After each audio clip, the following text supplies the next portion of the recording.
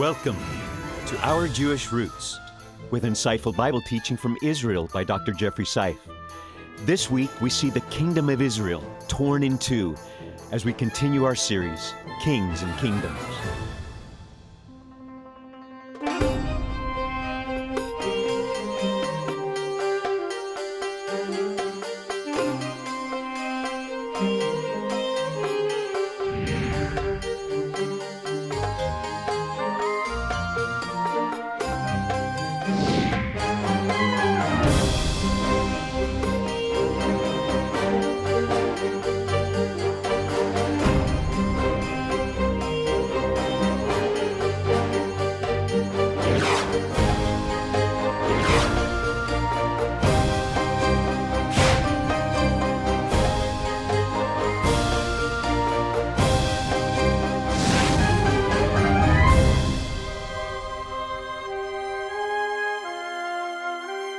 We're glad you've joined us today. I'm David Hart. I'm Kirsten Hart. I am Jeffrey Seif, and I'm reminded of an old Mel Brooks movie where he said, "It's great to be the king."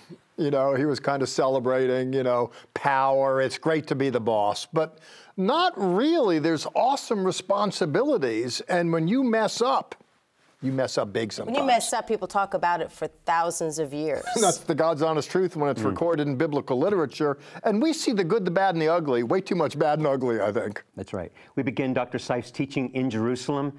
Let's go there right now.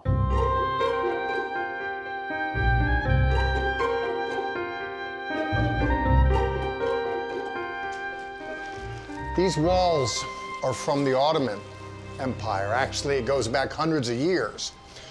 And they remind me of the walls around Jerusalem that go back thousands of years. The purpose being, of course, to protect those inside from invasions from outside.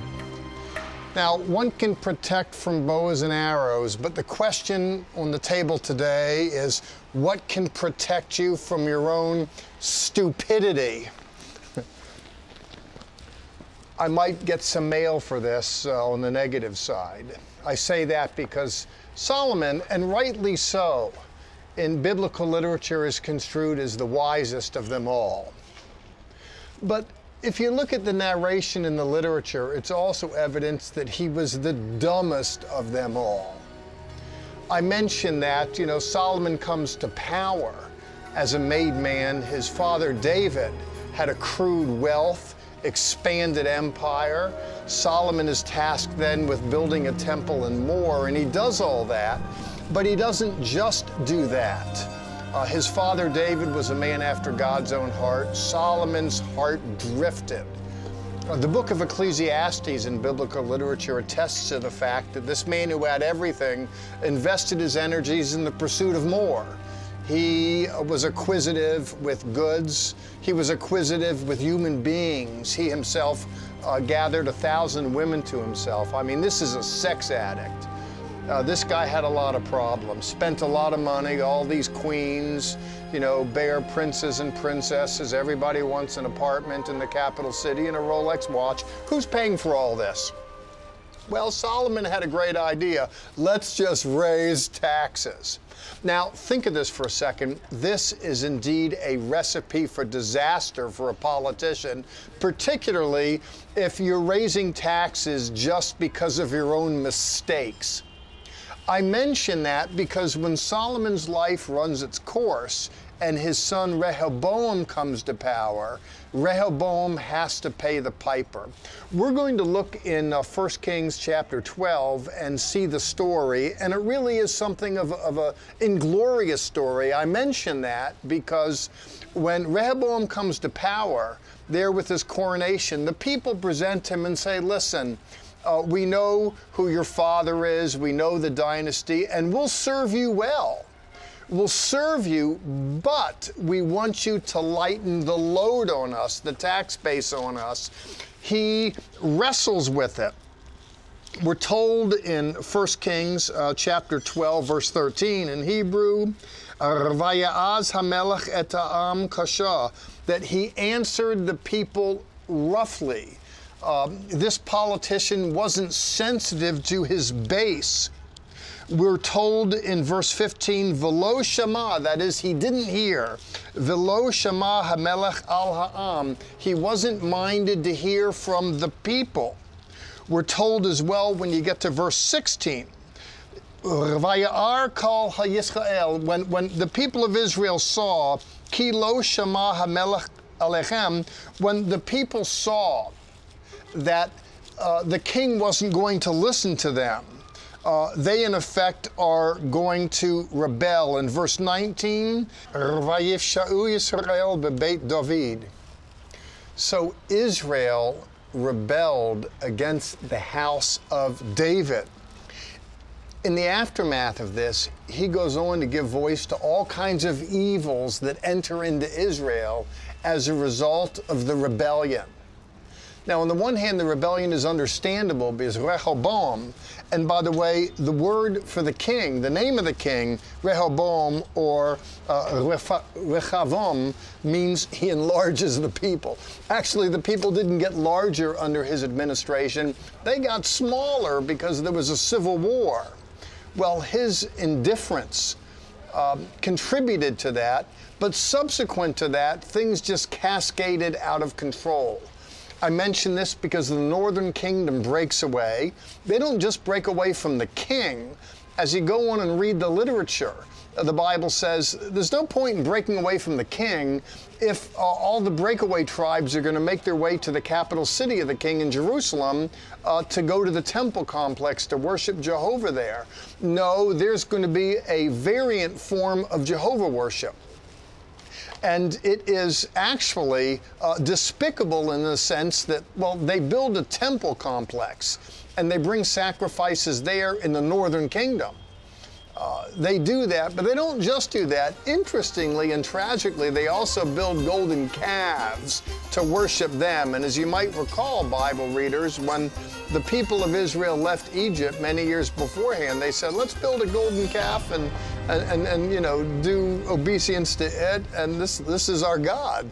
They're in effect doing that. Again, things spiral out of control religiously, morally, ethically. We see there's a civil war that enacts here because the southern kingdom, Rehoboam's kingdom of Judah and Benjamin, stays there in and around Jerusalem proper and the southern portion of the nation, but then all the 10 tribes break away and they form their own kingdom, as we note here, under Jeroboam. We'll hear about him later. And all kinds of evils enter into the world and political intrigue. What can we learn from this, if anything? I light upon the fact that this is indeed quite the tragedy. Solomon, for as wise as he was rather stupid at one level, and his excessive taxation, his son's indifference toward the people contributed to this breakaway. I think there's lots to learn in all this about how to be a leader today.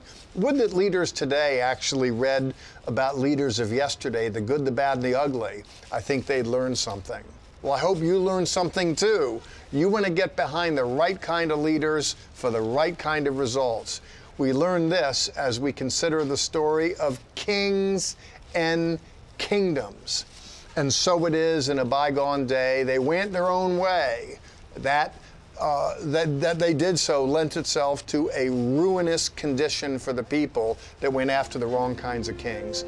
Let's make sure we get the right kind of people in office, not just in our government home, but in our personal homes as well. We want to have the right kind of people leading in our homes. And we want to have the right kind of ideas leading in our domes, that is to say, our head. We have to make the right kind of decisions in order to get the right kind of results. Here, there's a story of the wrong kind of decisions, the wrong kind of people, the wrong kind of results, and to lend itself toward the destruction of kings and kingdoms. Baruch Kvasnica is the director of the Jerusalem Seminary, and he's a PhD candidate at Hebrew University, Jerusalem. I caught up with Baruch in order to get his perspective on King Solomon. Baruch, I've fussed at Solomon for too many women, but some of that is necessary, yes? It's true. He had a great downfall because of his heart moving away. He married wives that then he allowed foreign deities to come into his heart and the people's lives. Did he need to marry some of those women? He did. He needed the political alliances. He needed the support that's coming from Lebanon, from Egypt, from Aram. All of these were very much needed. So today you make a treaty. Back then you ratified it by picking up a new wife. That's true, and he had many, many, many of them. Yeah, but it wasn't just for political purposes. It got out of control, didn't it? It's very true. He allowed altars to be built right next to the temple. Right next to the Mount of Olives was the hill of destruction, mentioned in 1 Kings chapter 11.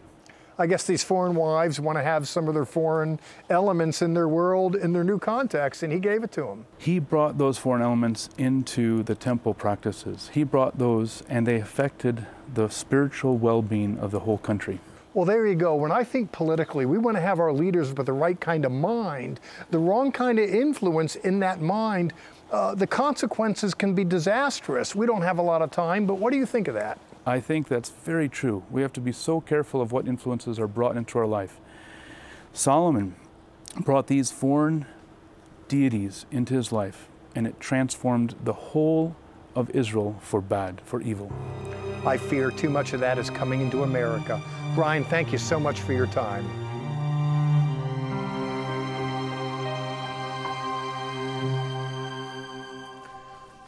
You've heard about fake news. Well, I want to talk to you about fake Jews. Sounds like I'm being cute, but the story's not so funny. But they say start off with a little zinger to get some attention to draw people in. Fake Jews, fake news. I'm coming to you from a place that's not fake, but it's been forsaken. That is to say, thousands of years ago, there was a civil war between the North and the South. A coalition of 10 tribes broke away from the Davidic dynasty. And here, they built a fortress, a fortification at one of their main centers in a place called Bet-El, or Bethel. You'd know that from reading Bereshit or Genesis.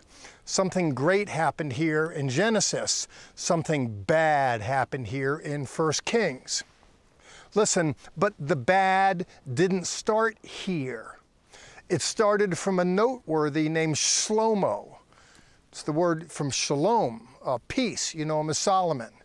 Oh, he was interested in peace, all right. He wanted to get a piece of this and a piece of that. He wanted to get a piece out of everybody's purse. He taxed people excessively.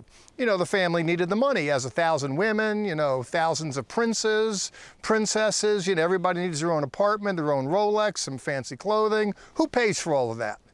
Oh, he didn't have an American Express card. He had an Israeli Express card. That's right. He was taxing everybody, and they were paying his bills. And people said enough already. And the leader of the Enough Already coalition was a guy named Jeroboam, from a Hebrew word meaning the people contend. He contended all right. Solomon went after him with a vengeance. He ran off to Egypt and married. When Solomon died, when his son Rehoboam came to power, Jeroboam came back and represented the people and said, look, you know, we served you well. Now you need to lessen the tax load. You know, politicians get in trouble with what they do with taxes, how they lean on people excessively to pay for their mistakes. And it happened in Bible days, it happens in modern days. You'll see nothing good came of it. But you're not going to see it right here. I'm going to take you to a place just off to my left. This is a fortification guarding something. Let's now go see what that something is.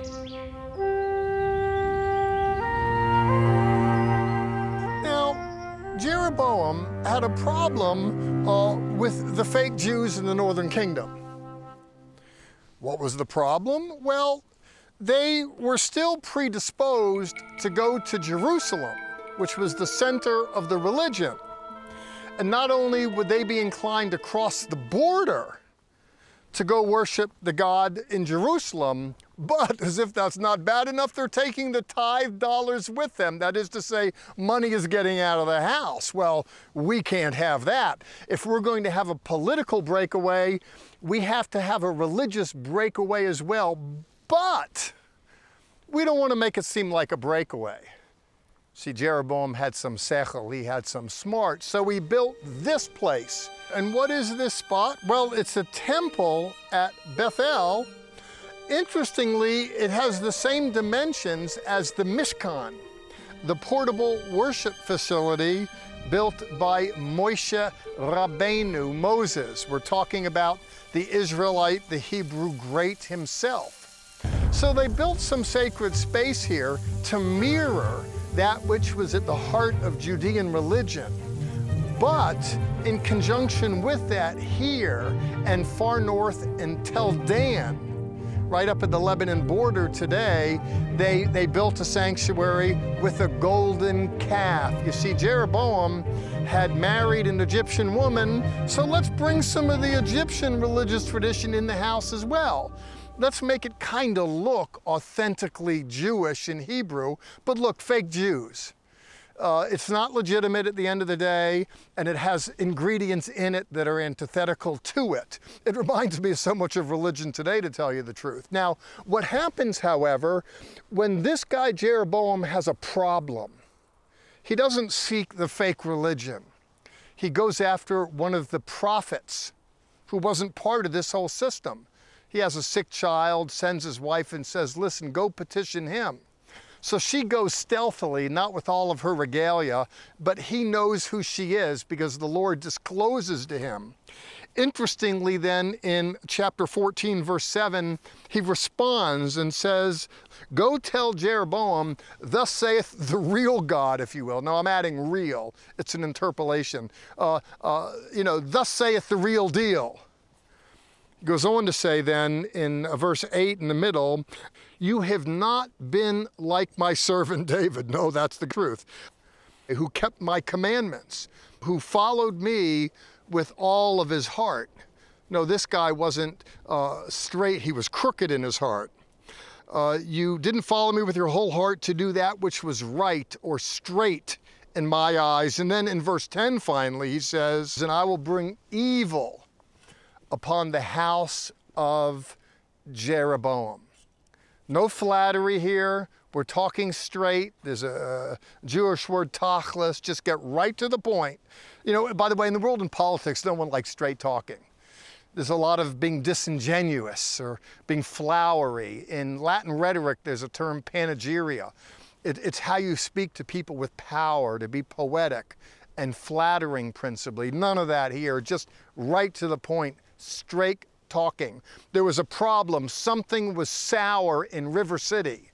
And the Lord, the God of Israel, knows it. This Jeroboam, over 20 times in the Hebrew Bible, because of all of this, he's referred to as the man who made Israel to sin. It starts off as a political issue, and then it translates into a spiritual one as well. It reminds me, by the way, in so many ways of the world that we live in. Let's learn a lesson and follow the God of Israel. Never mind fake Jews, fake politics, fake religion. Let's go after the real deal.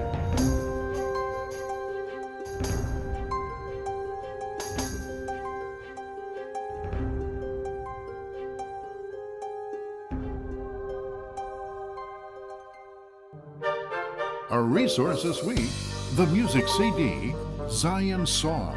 During his lifetime, Zola Levitt composed over 200 spirit-filled songs. Now, David and Kirsten Hart, studio host of Zola Levitt Presents, provide fresh interpretations to 11 of Zola's compositions. Enjoy this beautiful music yourself, or share the CD with a friend. Contact us and ask for Zion Song.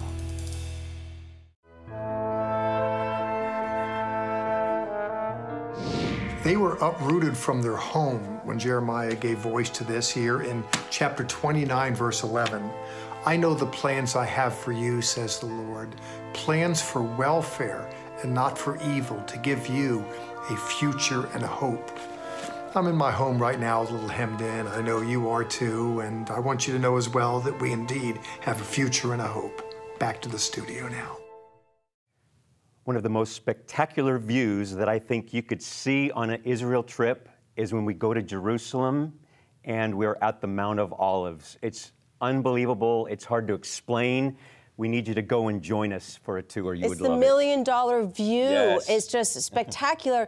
And once we're on the top of Mount of Olives, we also have the opportunity to walk as a group, as a family, down the Hosanna Road. I mean, there's just so much. Come with us. We go in the springtime and also on the fall. Levitt.com will give you all the information you need. We want to also say a quick thank you to you, to our viewer, for making all of this possible. You keep Our Jewish Roots on the air, and you keep the good word going literally to the whole world. So thank you so much. Dr. Seif has been teaching on worshiping the true God of Israel. Sarah Lieberman is going to teach us more about praise and worship. Let's go there now.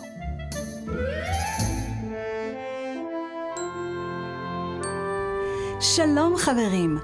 Welcome back to our series on exploring worship words in Hebrew. As a worship leader, I'm so excited for this series because I know that as you delve in and take on for yourself some of the ways that we are exhorted to worship in the Bible, it will change your life. It will truly change how you interact with God in worship. You see, in English, we have two words, praise and worship. But in Hebrew, we have so many more. And today's word is lehodot. And it comes from the root word todah, which means to say thank you or thanksgiving. Now, so many times in our Bible in English where it says praise the Lord, for example, the heavens praise your wonders, in Hebrew, it actually uses this word todah or yoducha, which means thanksgiving, to come unto the Lord with an attitude of thanksgiving. Now, there is a principle in the Bible, and we see it throughout King David's life, that when he is in a hard and difficult place, when he's facing a challenge, he exhorts himself to thank the Lord, to bring an offering of todah to the Lord, and that releases God's victory in his life. Another interesting part of this word todah is that it comes also from the same root that we get the word hand, yad. And so in the Bible, when it says, lift up your hands and praise him in the sanctuary, that's an actual exhortation that we would come unto the Lord with an attitude of thanksgiving, raising our hands to him. Do you know when we open our hands to him, he can put something in them? Isn't that a beautiful image, a beautiful picture of how we worship God with an attitude of thanksgiving in our hearts and raising and lifting up our hands? So next time you're in a worship service, I hope that you take that step to just bring that attitude of todah, thanksgiving, to your heart and raise up your hands unto the Lord to thank him before you see victory.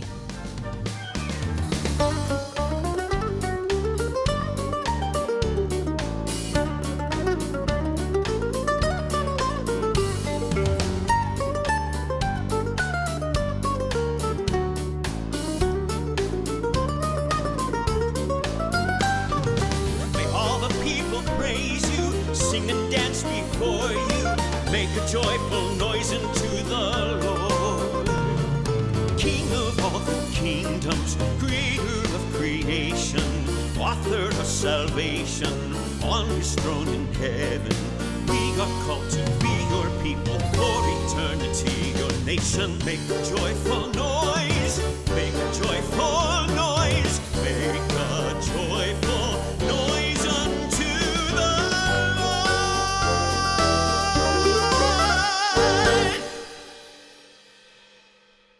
That was a song by our founder, Zola Levitt, and you brought it. Thank you. Good job, babes. I love singing his songs, yes. If you are just joining us for the first time in the series, we are grading the Kings with our professor today. Professor Seif. Yes. Well, I'll tell you what, they're not going to be happy campers because these guys didn't perform very well.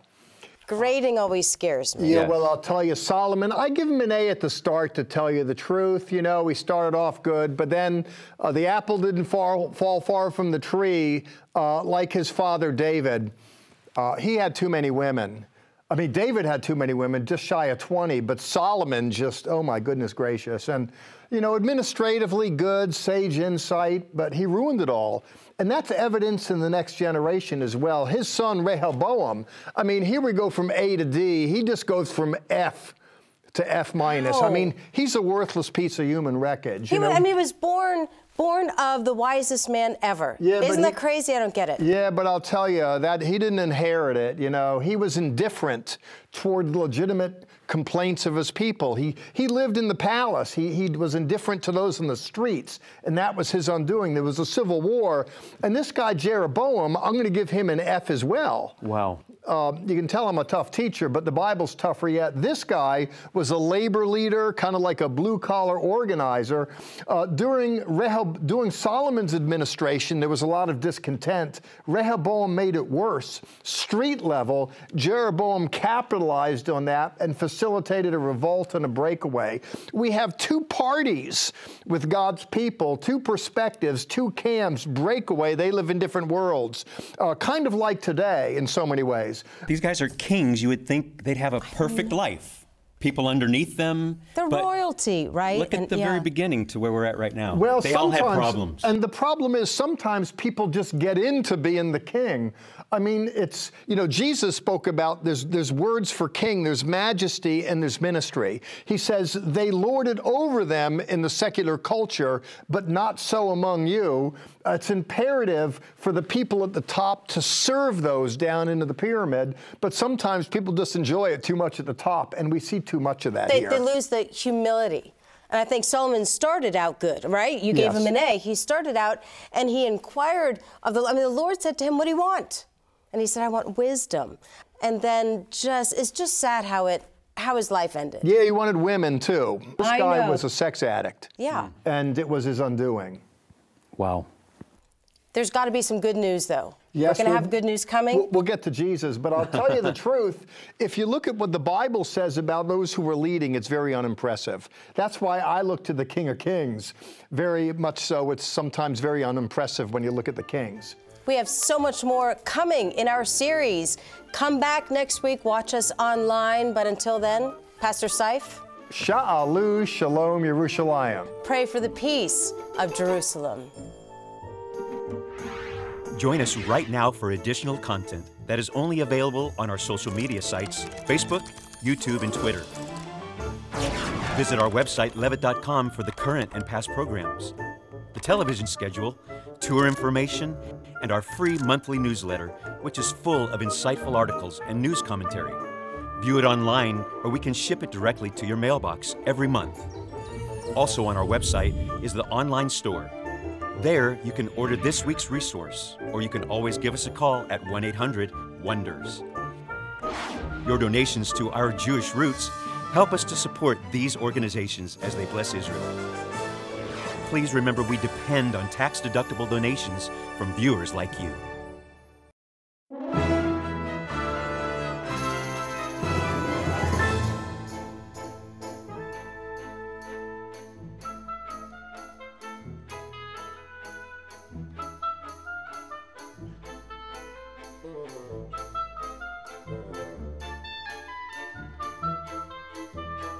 This has been a paid program brought to you by Zola Levitt Ministry.